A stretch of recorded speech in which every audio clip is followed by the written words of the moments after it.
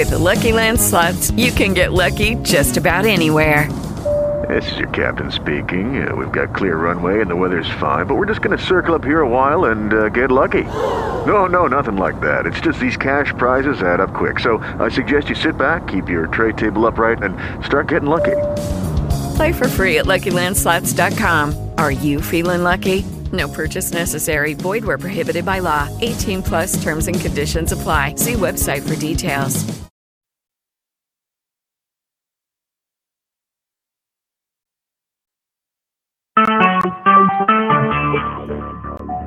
Talk shoes. Recorded live. Good morning, good afternoon, or good evening, wherever you may be across the nation or around the world. Once again, you're listening to the VMware Communities Roundtable Podcast. This is podcast number 633. My name is Eric Nelson, and with me today, I have my regular co-host, Matt Lungeth. Today is Wednesday, February 1st, 2023, first day of VMware's new year. Matt, how you doing? How's it going over there?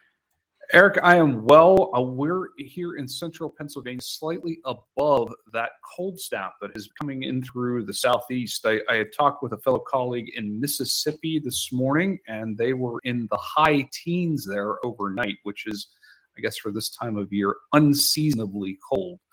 But other than that, sir, very well. I know that for all of our listeners out there that may or may not be familiar with it, we have something here in Pennsylvania called Groundhog's Day that we celebrate out of an area called Punxsutawney, Pennsylvania, and hence the name Punxsutawney Phil. That will be tomorrow, Thursday the 2nd, and oddly enough, Mr.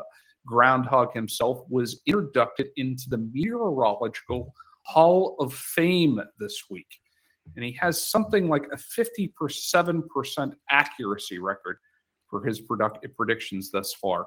But I digress about all things weather. How are you, sir? How are things out there on the West Coast?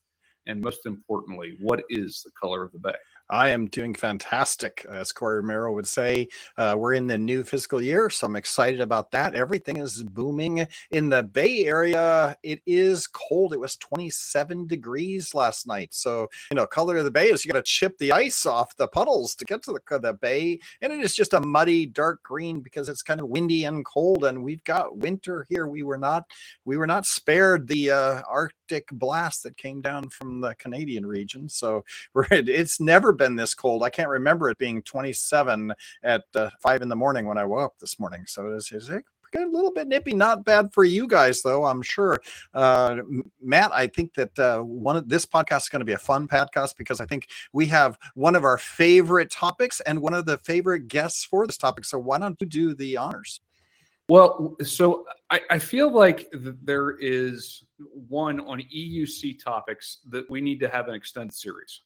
An hour is just never enough because I could go on for days. And I somewhat jokingly say that, but also somewhat serious because our EUC portfolio has expanded quite a bit. We're looking at traditionally when we think about EUC, we think about our Workspace ONE and Horizon products.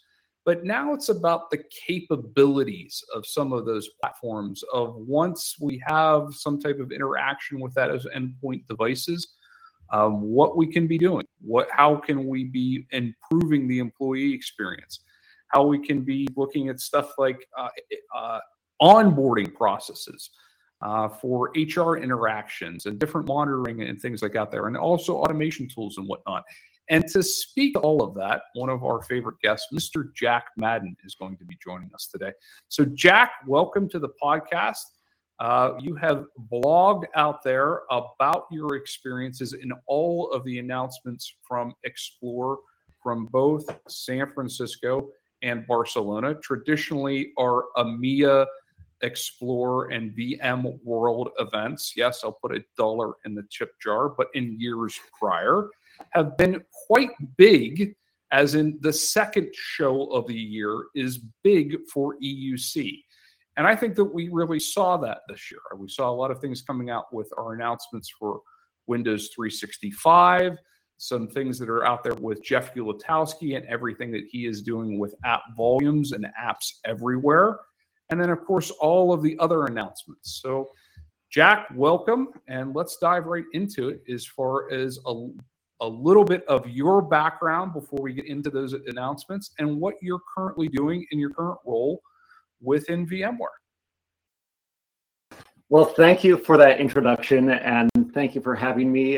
Yes, I'm Jack Madden. I'm joining from my home office here in San Francisco, where it is indeed very cold by San Francisco standards, of course. So Explore, yes, I almost have to put $1 in that jar for calling it VMworld as well, but I figured I should be extra trained. You know, I am on our product marketing team. I've been responsible for a bunch of our EUC content and keynotes and things at Explore, so I've been trying to be pretty regimented about it, even in casual usage, so that I don't accidentally let one slip out there in the world. But you asked a little bit about my background, and Yes, please. the way that I'll mention, the way that I'll frame my background is that this was, my 13th year at Explore, 12th year at Explore. I have to go through the numbers.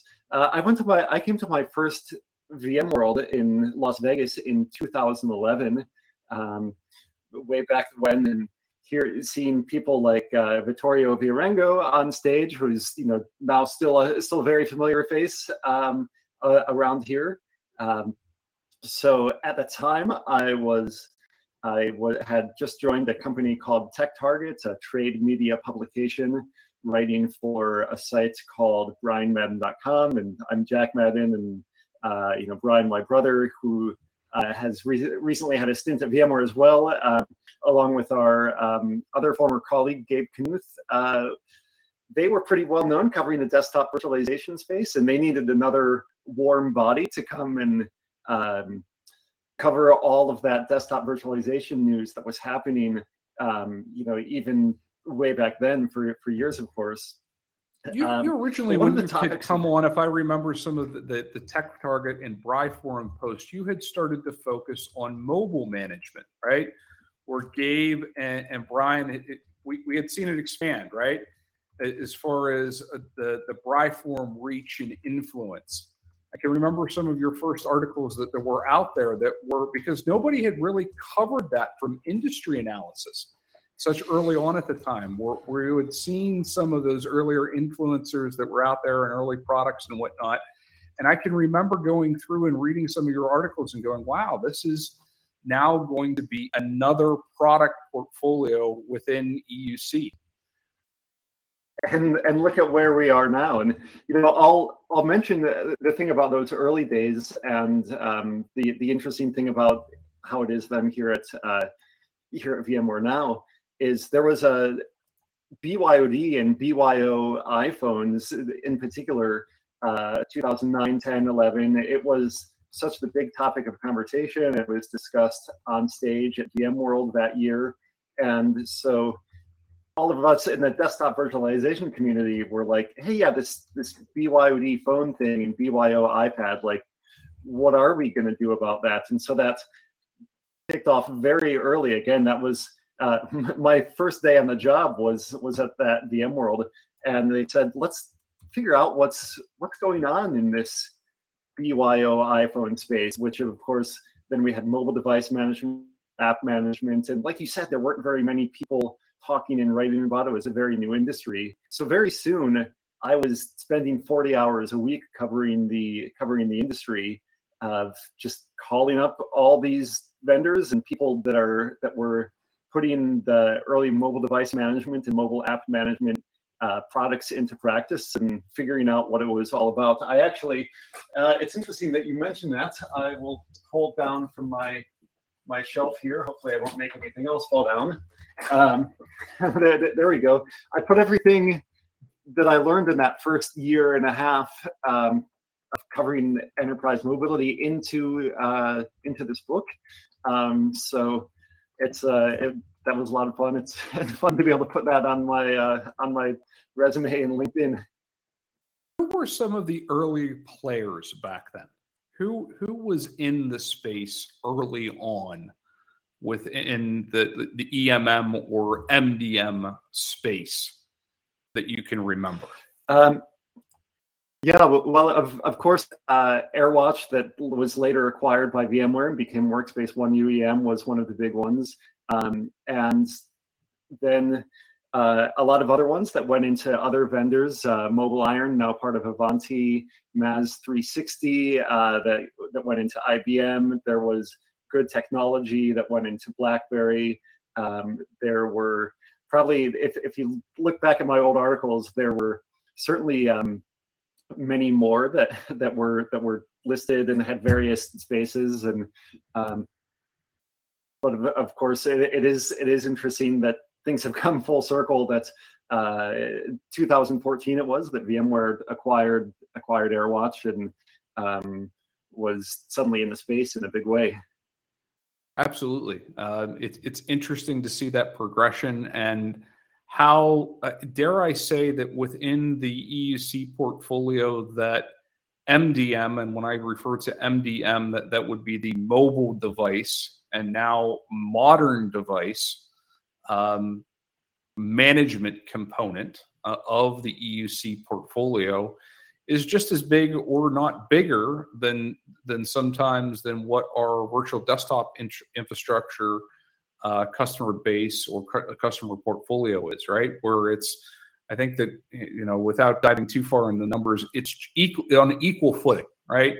Whereas before it was looked at as a side project. Oh, we need to maybe manage these devices. Now it's critical within that EUC portfolio. And to that end, you see some of these announcements that are coming out of Explore about what we can do to expand Workspace ONE as far as automation that's out there within our intelligence platform, and then taking what we have now within the Workspace ONE portfolio and what that means for managing potentially VDI desktops, which is also some of the announcements that we have out there coming out of Explore.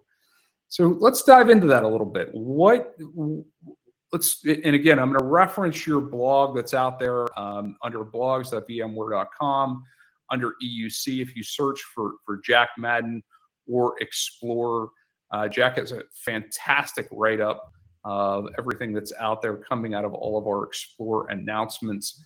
The article date is 15 November of last year. The article titled First Impressions of VMware Explore 2022 Europe. So what were some of your big takeaways? What did you see as the themes of coming out of this Explore EUC announcements, as we had talked about at the top of the hour? That's traditionally a huge platform for us to set the North Star, to borrow Shankar's keynote title there, of where we want to head into 2023 with our EUC portfolio. Yeah, absolutely. So there's lots to dig into there, and what, one thing that I'll mention is that I had all these first impressions of these announcements. To be truthful, they weren't my first impressions of the announcements themselves, because we had been working internally on putting together the announcements for months. So the first impressions were seeing how people reacted to them and just being at the show itself. It was, of course, for everybody that was at Explore in the US, in San Francisco and in Barcelona, I think everybody was loving to be back together in person and having all that time to sit and chat with people. But there were three main things that I highlighted in this blog, and I'll give a little bit of context though first. As you referenced, so for many years we've had the VDI portfolio and the enterprise mobility management portfolio, and there's some in the audience, like if and I get it, if you're not in the EUC every day, you might be thinking, sometimes I occasionally hear the old names for the products. I hear people say, sure, yeah, right. We hear AirWatch. They have AirWatch out there for the Horizon stack. Yeah, absolutely. Yeah. So and so of course it's Horizon Cloud, Workspace ONE, UEM, all of the other workspace derivations. And of course, what we've been doing for years and years now is building more and more services that address both of those platforms. So while there's UEM is a thing and VDI is a thing, so many of the other services can interact with both of them, whether that be Intelligent Hub as the sort of the front door app catalog app to access resources provisioned by UEM, or your virtual desktops, whether it be via Workspace ONE Access, which does all of that identity management plumbing, that can handle your single sign-on, again, both your Workspace ONE and your Horizon resources, they're all together. So in Explore, so really for several years now, some of the big messages that we've been going through, again, it's that cross-platform thing. Back in 2021, you might have heard us refer to everything, both Workspace ONE and Horizon, inside the Workspace ONE platform. And so what we said what we made very clear this year at Explore is like, hey, you've been hearing us talk about the Anywhere Workspace platform for a while, and Workspace ONE and for UEM, and our Horizon products. But our experience and security products also have been crystallizing more and more into their own solution pillars as part of that the people that know UEM and Horizon, they're going to start hearing more about our DEX portfolio, which is digital employee experience, and our workspace security portfolio. And again, a lot of the products within those solutions aren't new. Some of them have been around for quite a while, but the story and the way that, again, I think is working cross-platform is becoming much more. Is a story that we're telling in a much more cohesive way. So that's a long roundabout way of saying that two of the big things that I talked about in that article were the state of our digital employee experience solution and the state of our workspace security solution. So let's drive into DEX for a second, because I think DEX within EUC is one of those fantastic marketing terms that somebody got major kudos from hitting all of the fabulous wordplay. I mean, it's got a great acronym. It's digital employee experience, but everyone's definition of what DEX is and how it fits into the EUC ecosystem, I think is varying a little bit. So how do you define DEX, you personally? And two, what do you see coming of this? Where do you see what are some use cases that are out there now that we have productized this that have real world impact, right? How do we cut through the marketing fluff, so to say, of the overall the DEX wordplay into some actionable intelligence for operators and then end users? What's the real impact of this? Yeah.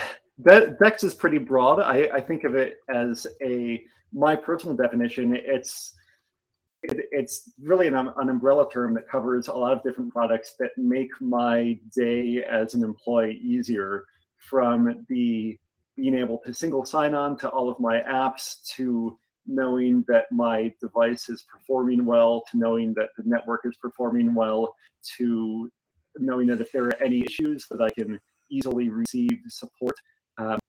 But within that, you're right. The definition has been expanding, it's been changing, it's starting to formalize a little bit more. And so I'll tell you how we define it and the products that we put within the DEX portfolio. We think of 4 stages of the employee experience, the four elements of the life cycle or process, if you will. There's delivering the resources to the end users. There's measuring the performance. There's analyzing the performance, all that data that you get, and then there's remediating those. So for delivering resources, that's getting my apps so that I can actually get my job done. Are the most and in visible some way, part of this. That's platform agnostic, right? That supports our Anywhere Workspace initiative is an overall portfolio strategy.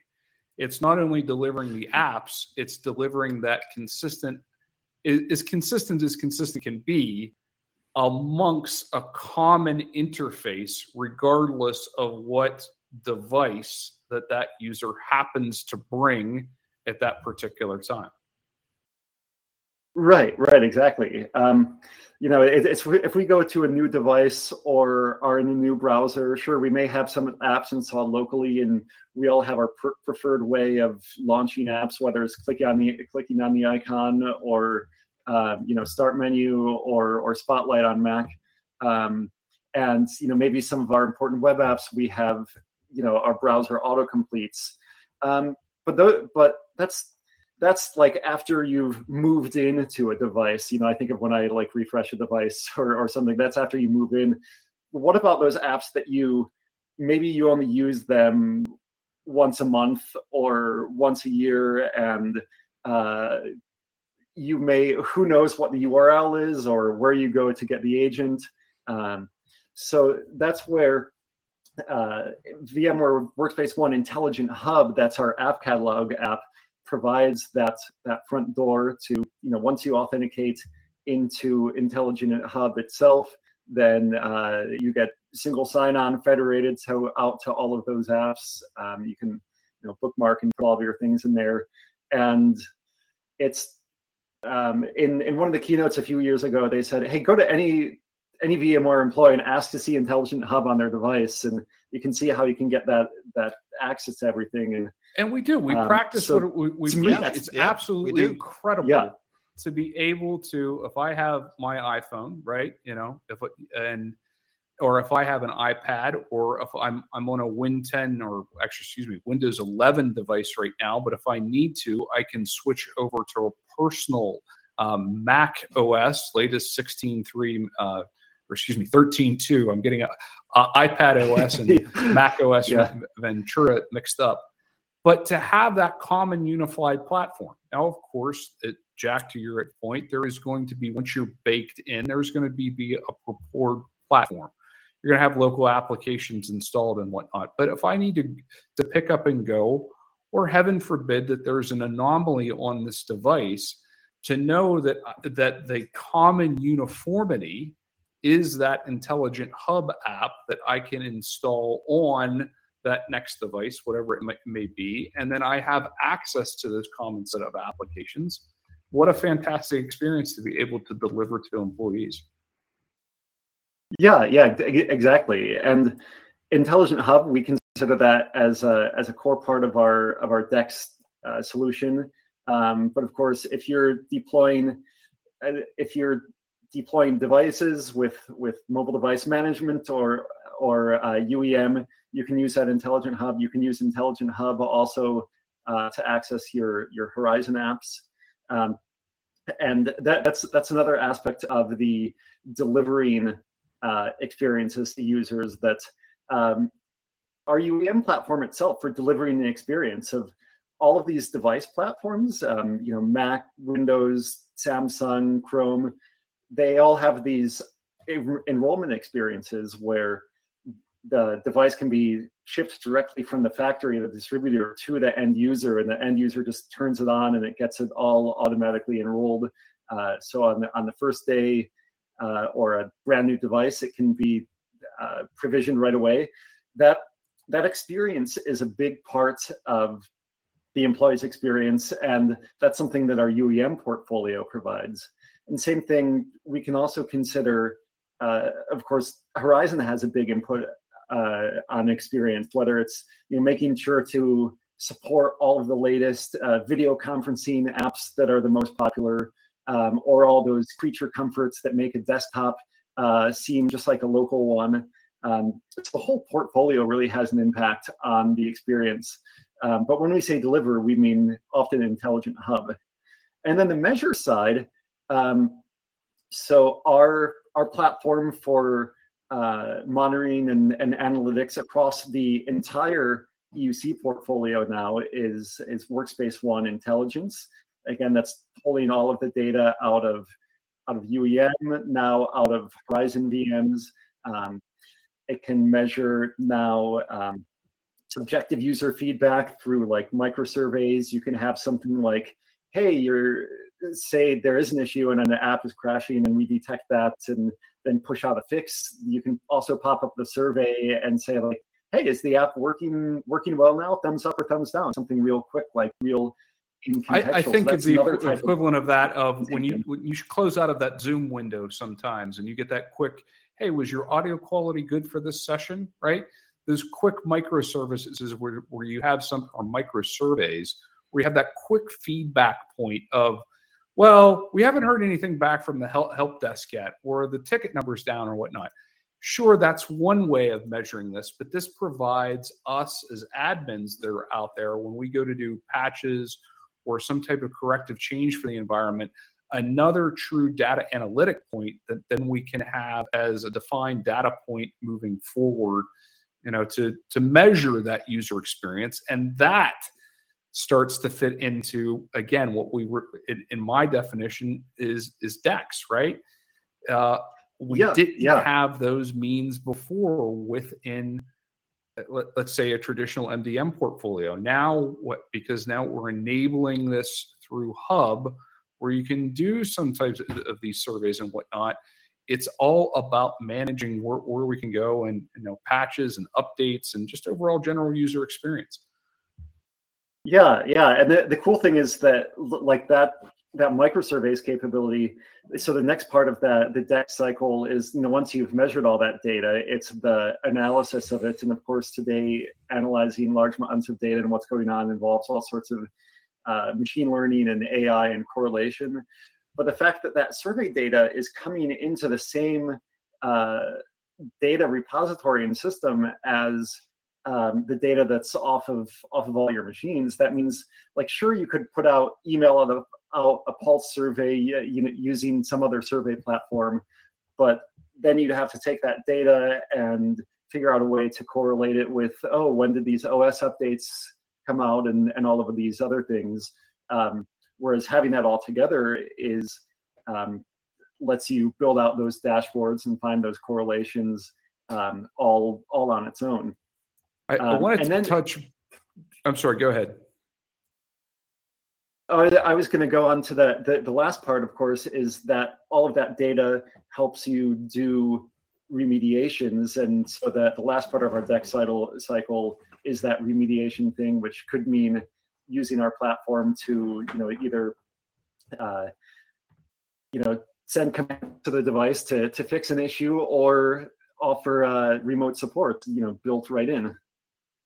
We think about, and it's I hear this all the time from customers about intelligence being report central, but the true power, the brains behind the intelligence name, I think, if you'll forgive the analogy there, is the automation, right?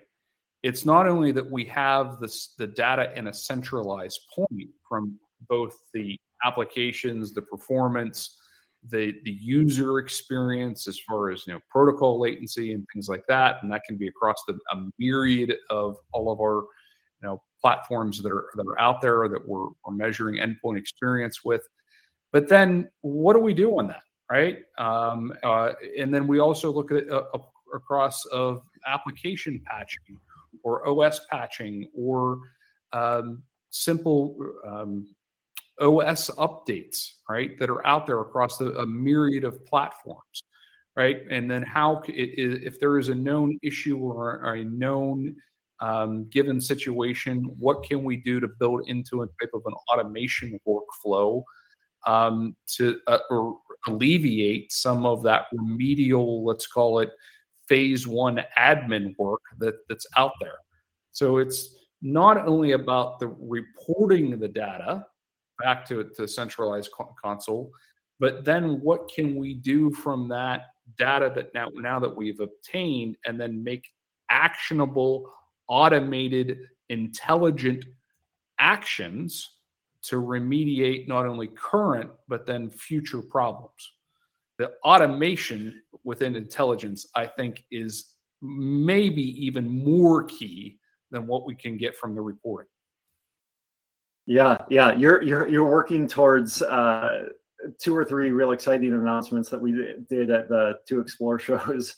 But I'll put a bow on the digital employee experience conversation by saying that the way we talk through the delivering the experience, measuring, analyzing, and remediating, that's those 4 components, those 4 circles are our definition of digital employee experience and what really sets us apart.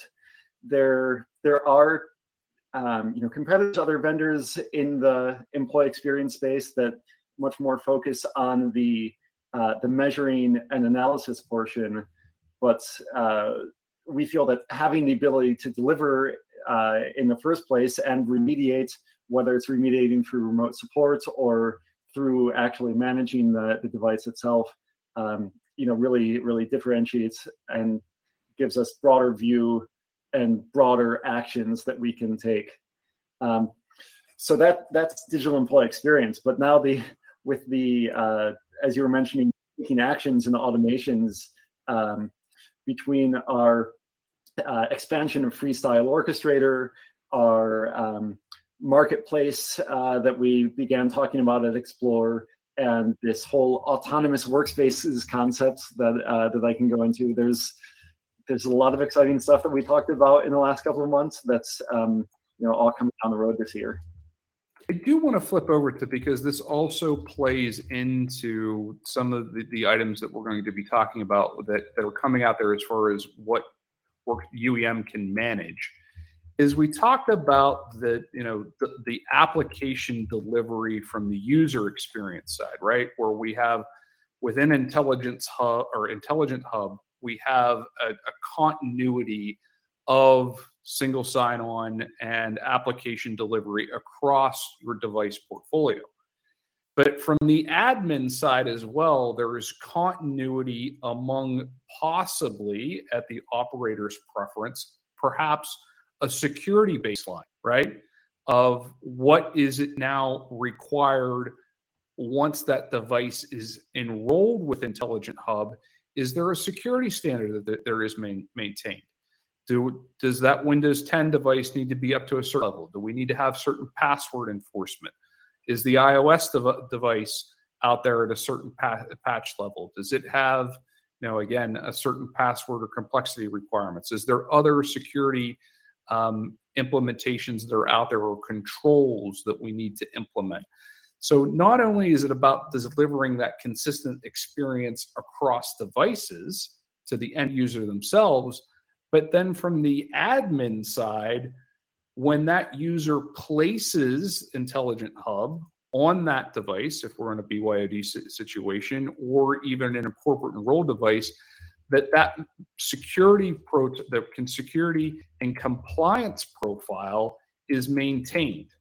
So it's application delivery to the user that's consistent, and then security and compliance delivery as part of the application push or availability out to the end user that's also checking all the boxes. And I think that's the amazing power in the back end of, let's call it, the administrative side of DEX. Exactly. And if you think of, you mentioned the unified endpoint management, and if you look at the reports out there about how we can interface with different platforms, I really think that we're achieving that goal of unified endpoint management, emphasis on the unified, better than anybody else. Right, a single console. Of course, this is Win 10, iOS, Android, rugged, VR headsets, right? Linux, Samsung, all the and the way that, one of the ways that we can think about is like, hey, each one of these devices has hundreds or thousands of APIs and configurations that we can set and adjust. And we could just go and say, hey, here's a UEM console with 700 switches for times how many ever different types of devices do you have in your environment, and randomly going and I think this is the right switch. You could get in trouble fast. So it's that having that intelligence to say, hey, if we want this security baseline according to this standard on iOS devices, we need to have these switches, and by switches I mean the configurations and commands to push out on Windows we do this, on Android we do this. And so it's the not just have we aggregated all of those APIs to all of those devices, but it's what we're doing with it. And so we talked about intelligence to dig in and analyze that data and also do automations. But one of the other big things that, of course, we've has been around for, I think it's been about 2 years that it's been actually available, is Freestyle Orchestrator. That's the workflow drag and drop, represent if or statements of get this resource if it's this device. Right. We're going to onboard a device, right? What are the next? Okay, now we're going to onboard, and then what do we need to do, and how can we enroll? And is there other automations that we can put in place to make that onboarding process more seamless? And onboarding is just one of the many things that Orchestrator is out there. Yeah. So the cool thing that I'm so excited about, was Freestyle Orchestrator. We started out with it in our UEM product, focused on those device-centric workflows. But what we're in the process of doing now, and what we announced, is integration with intelligence, and via intelligence, that'll mean being able to bring in resources and drive actions on pretty much everything across the entire VMware EUC portfolio. So it becomes that one place for everything for driving automations across the portfolio. And then even we're through the marketplace announcements that we made, imagine being able, like, okay, there's a complex workflow that'll set this baseline across all of these devices. Well, here's a pre-made workflow that you can download and run. So that marketplace announcement part of it is one more step that is again just going way beyond exposing all of the thousands of buttons that you press on all of these devices. So two follow-ups with that. So one, do you see this to the point where, let's say I have a purview of persistent Horizon desktops that are out there, and this could be Win365 as part of Horizon Cloud. This could be native AVD that would be out there as part of Horizon Cloud on Azure, or it could be traditional on-premises Horizon persistent desktops. Or is the product roadmap, or the eventual long-term idea, that if I wanted to perform operations on that persistent pool, that I might be able to do that out of Orchestrator? Oh yeah, and we have, of course, plenty of people already enrolling VMs in Workspace ONE UEM. So, in theory, pretty much anything that you can do in a physical PC. Obviously, some things are different, but you can be applying those commands to that VM via UEM, and then of course doing things like the visibility on the infrastructure side. Those are more integrations and things to do. But you can see that we've been bringing more and more sources of data into that intelligence and Freestyle Orchestrator platforms. So you can easily see how we're thinking about that. Yeah, I've been working closely with the Horizon Cloud on Azure Next Gen, what we refer to sometimes as project code name is Titan. And we know that on the first generation, that the reporting was built into the Horizon, let's call, I don't want to say cloud console, but within the Horizon on Azure admin console. And that in version 2 is fully transitioning over to intelligence. So again, supporting that idea that regardless of where we have these desktops that are out there, that this is now going to be your single source of EUC reporting truth and automation. And then to that end, Jack, one of the things that I love about this announcement that's coming out there with Freestyle Orchestrator is this marketplace, right? It's that, sure, you can go out there and design these automation workflows on your own if you want to, but then we're opening this up now to the third parties that are out there. So is there a way that we can, plug in certain variables and then those automations will flow through, right? So that we're not reinventing the wheel, that we're maintaining some consistency out there, or that you can go to that third party and say, here is, let's say we want to do a Win 10 to Win 11 upgrade, right? Where, yeah, I could spend all of the time that I need to of going through that checkbox of, all right, here's all the little components and all the switches that I need to make sure that they're checked.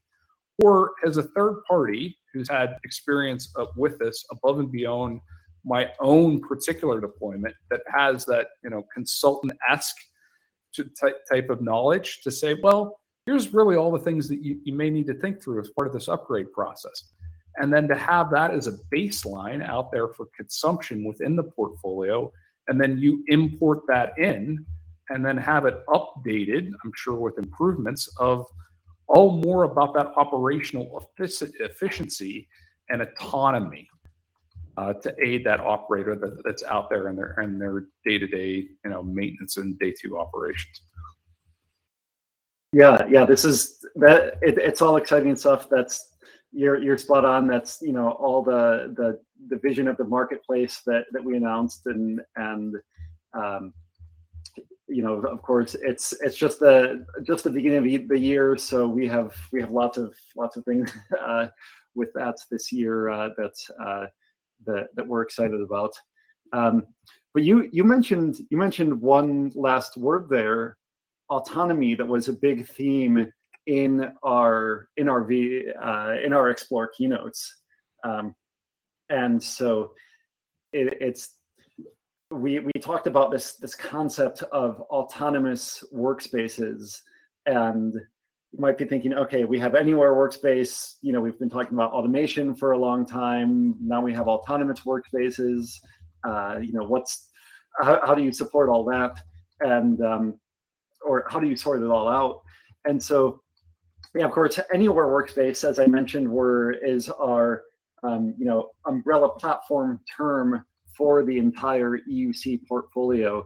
But then this autonomous workspace idea in the keynote, Shankar and other people, they talked about it, sort of like, think about it, the difference between cruise control and a self-driving car, like right. An automation that notices condition A and then takes action X. Just a very simple if then that is an example of that's a very basic automation. That's cruise control. It's you set that speed and that car goes that speed. Now we get like more and more, it starts to get more and more smart. Like now adaptive cruise control is much more common, but we also talk about this vision of autonomy. And what is autonomy about? It's taking much more data and synthesizing it to take much more complex actions. When you have all of that context about how a device is performing, who the user is, how update compatibility issues may have happened, on other devices, how the device is changing. There's all of that context to be taken in, that can be taken into account when doing more and more complex actions. And so we're starting to talk about examples of this, and this backs up that data lake idea, right? Once we're now collecting all of these sources of information within intelligence. We have intelligent hub out on the end user's device is, right? In some instances, we're monitoring that connection and those applications that are communicating with maybe that data center or SaaS service, right? We're looking at the state of the applications that are on the end user's device. We're looking at patching levels. We're looking at network connectivity. We're looking at Wi-Fi signal strength, maybe in some instances. And then we also have, input in on if they're connecting back to a virtual desktop of all the metrics that are running within that environment. And we're putting this into this giant data lake. Now we have this tremendous amount of data points. Well, that's great. But then what do we do with this? Well, we throw AI and machine learning at it, and we start to extrapolate out some data and learnings in the environment. And then it's about autonomous action, right? I try to think about this in the concept, and correct me if I'm wrong here, but like UEM and smart groups. Well, the old mentality is all right, I want to make a smart group that's out there that includes any device that's iOS 16.3. Okay. And of course, if the device is already up to 16.3, boom, it comes in. And if everything's right with the world, that that smart group populates with it. Wouldn't it be something else if we could say, well, yes, but if the device is not also at that level, and if here's the bottom end, so let's say if it's at 16.1 or 16.2, then go and remediate it and follow a necessary step of instructions, and now place it in that smart group and do so autonomously, and give me a report for many of the devices that failed. Think about all of the work and actions that would have taken before, of going out and finding a report of, all right, what device didn't make it in, and then hitting each device and then going through that upgrade process and whatnot. What can we do now to automate this at scale, given all these data points, and then putting the power of things like Freestyle Orchestrator in there to make this more of an autonomous, much more efficiently stable. Right? This is the EUC way, dare I say, of somewhat of DevOps operations, right? Where we're applying consistency through automation to our endpoint devices. Yeah, and I just love the examples that you walked through, and the way of making it so relatable. I am on the product marketing team, so, and as marketers, sometimes we can talk about these concepts like, ooh, autonomous workspaces. We're going to run with that autonomous workspace idea. And then somebody might say, like, wait, what is this? I want to buy one. Do I need to buy one? Like, how do I get one? But I really appreciate the connections that you made, that it's not some pie in the sky concept. It's what we've been doing, but imagine how the additional context can. Yeah. We have the marketing term behind it, but it's not fluff. And I say that if I take my VMware employee cap off, this is truly powerful stuff. This makes the average admin that's in that UEM console that has that fleet of 10, 25,000, 100,000 devices, which for UEM platforms that are out there is nothing. Of how do you start to manage all of this at scale, right? And part of that is that data lake is intelligence, and then placing automation behind it to make the fleet management and day-to-day operations, given what we're seeing with zero-day exploits and just general vulnerabilities and application packet or patching and internal revisions, even from internal application development teams and compliance and whatnot. of what's being asked of these operators from day to day and what we can do to make their life easier. And this autonomous workspaces plays right into that. Yeah. There's Eric posed a question in the chat of what does this mean for the end user? Why do they want this? Or is this another way for IT to hinder productivity? I'll take a stab at this and say that all of these things are things that can make IT more responsive to changes that are going on in the device, make the product that IT is delivering to the end users, make IT be able to do it faster and more efficiently. So I see this as a net benefit, and especially around, we haven't talked too much about security, but when I think of conditional access and remediating issues and being able to say, being able to do things like varying levels of step-up authentication, or hey, you're on a BYO laptop, so you're going to access this sensitive application through MFA, Horizon Desktop.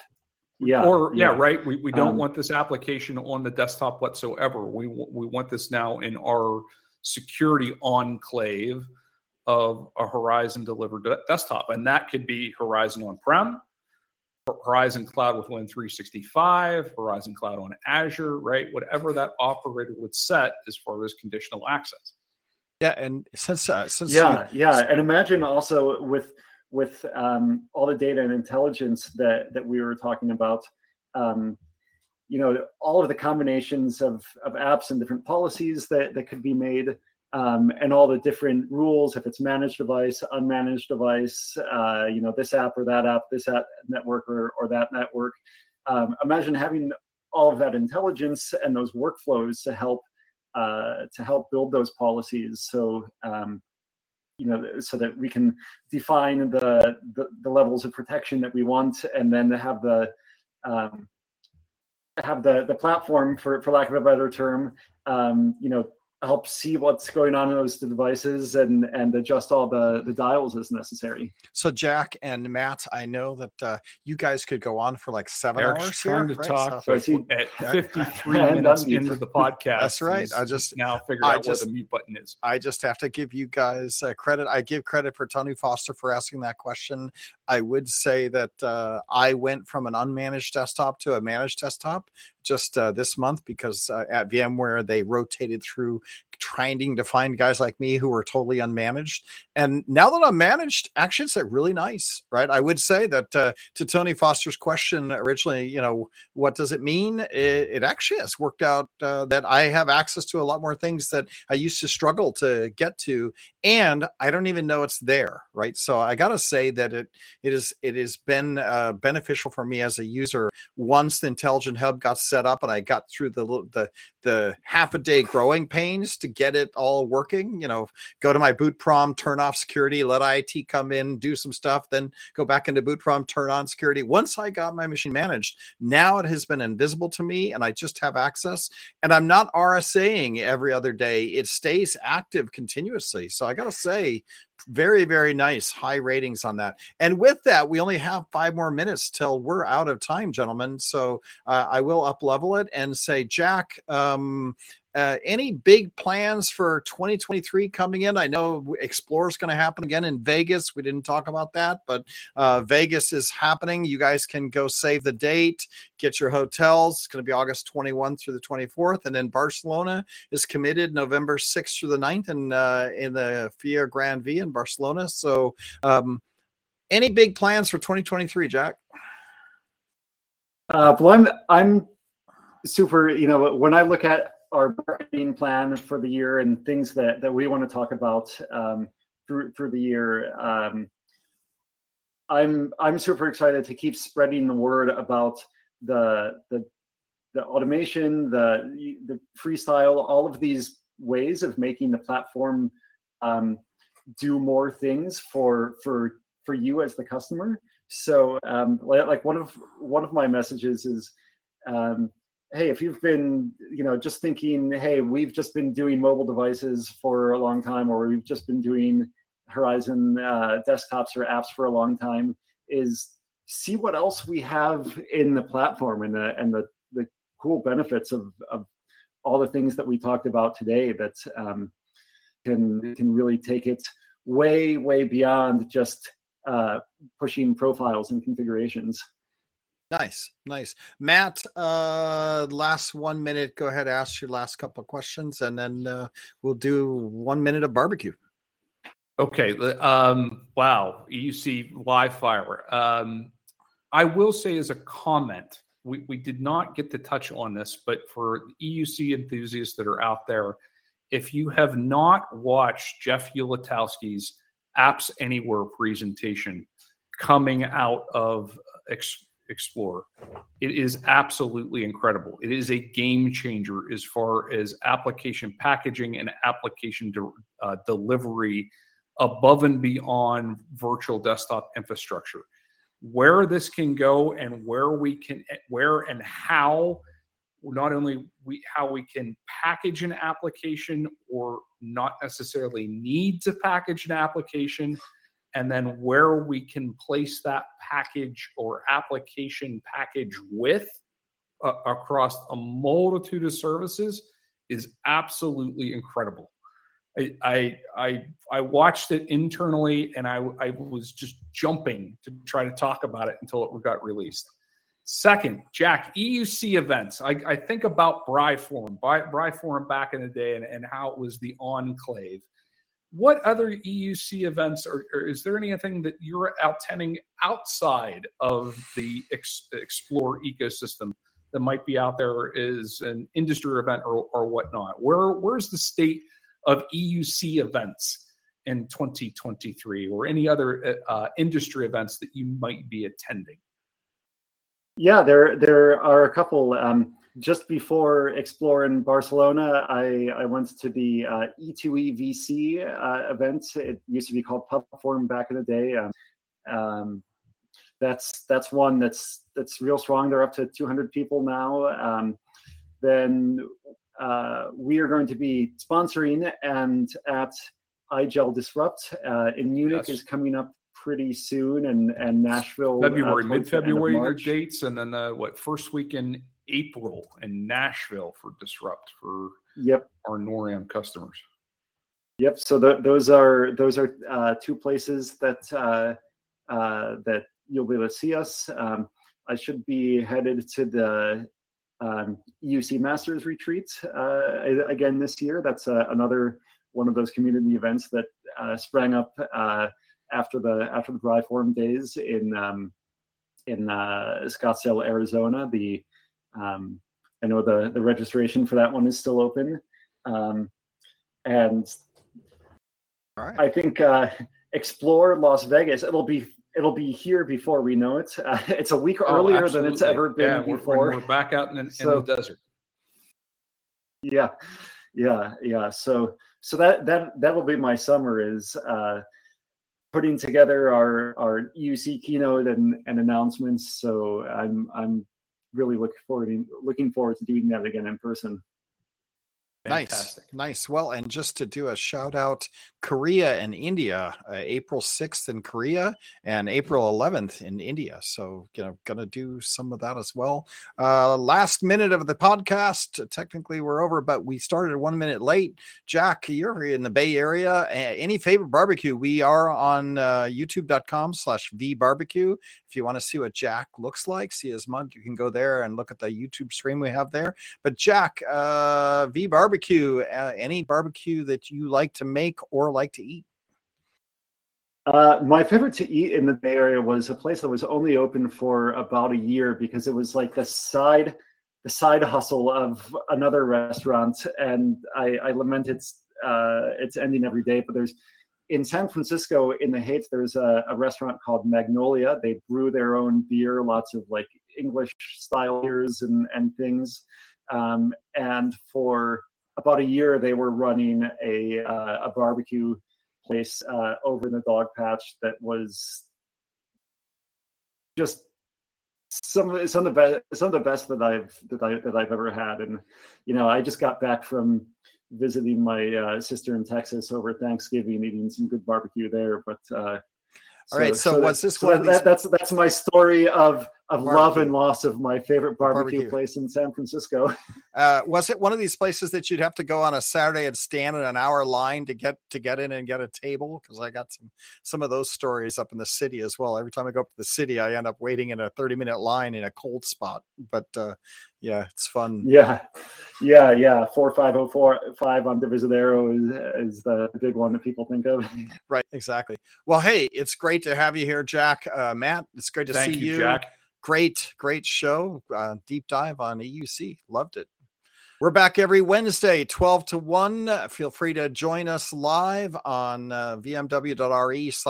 You can ask questions. Thanks to Tony Foster, as always, to asking a couple of questions. Jack, thanks for being here. Jack's Twitter handle, if you want to give him a follow, is @Jack Madden, JackMadden. Go give him a follow. Say hello. Great guy. And Jack, thanks for being here. Thanks for having me. It is Ryan here, and I have a question for you. What do you do when you win? Like, are you a fist pumper, a woohooer, a hand clapper, a high fiver? I kind of like the high five, but if you want to hone in on those winning moves, check out Chumba Casino. At ChumbaCasino.com, choose from hundreds of social casino-style games for your chance to redeem serious cash prizes. There are new game releases weekly, plus free daily bonuses, so don't wait. Start having the most fun ever at ChumbaCasino.com. No purchase necessary. VGW. Void where prohibited by law. See terms and conditions. 18+.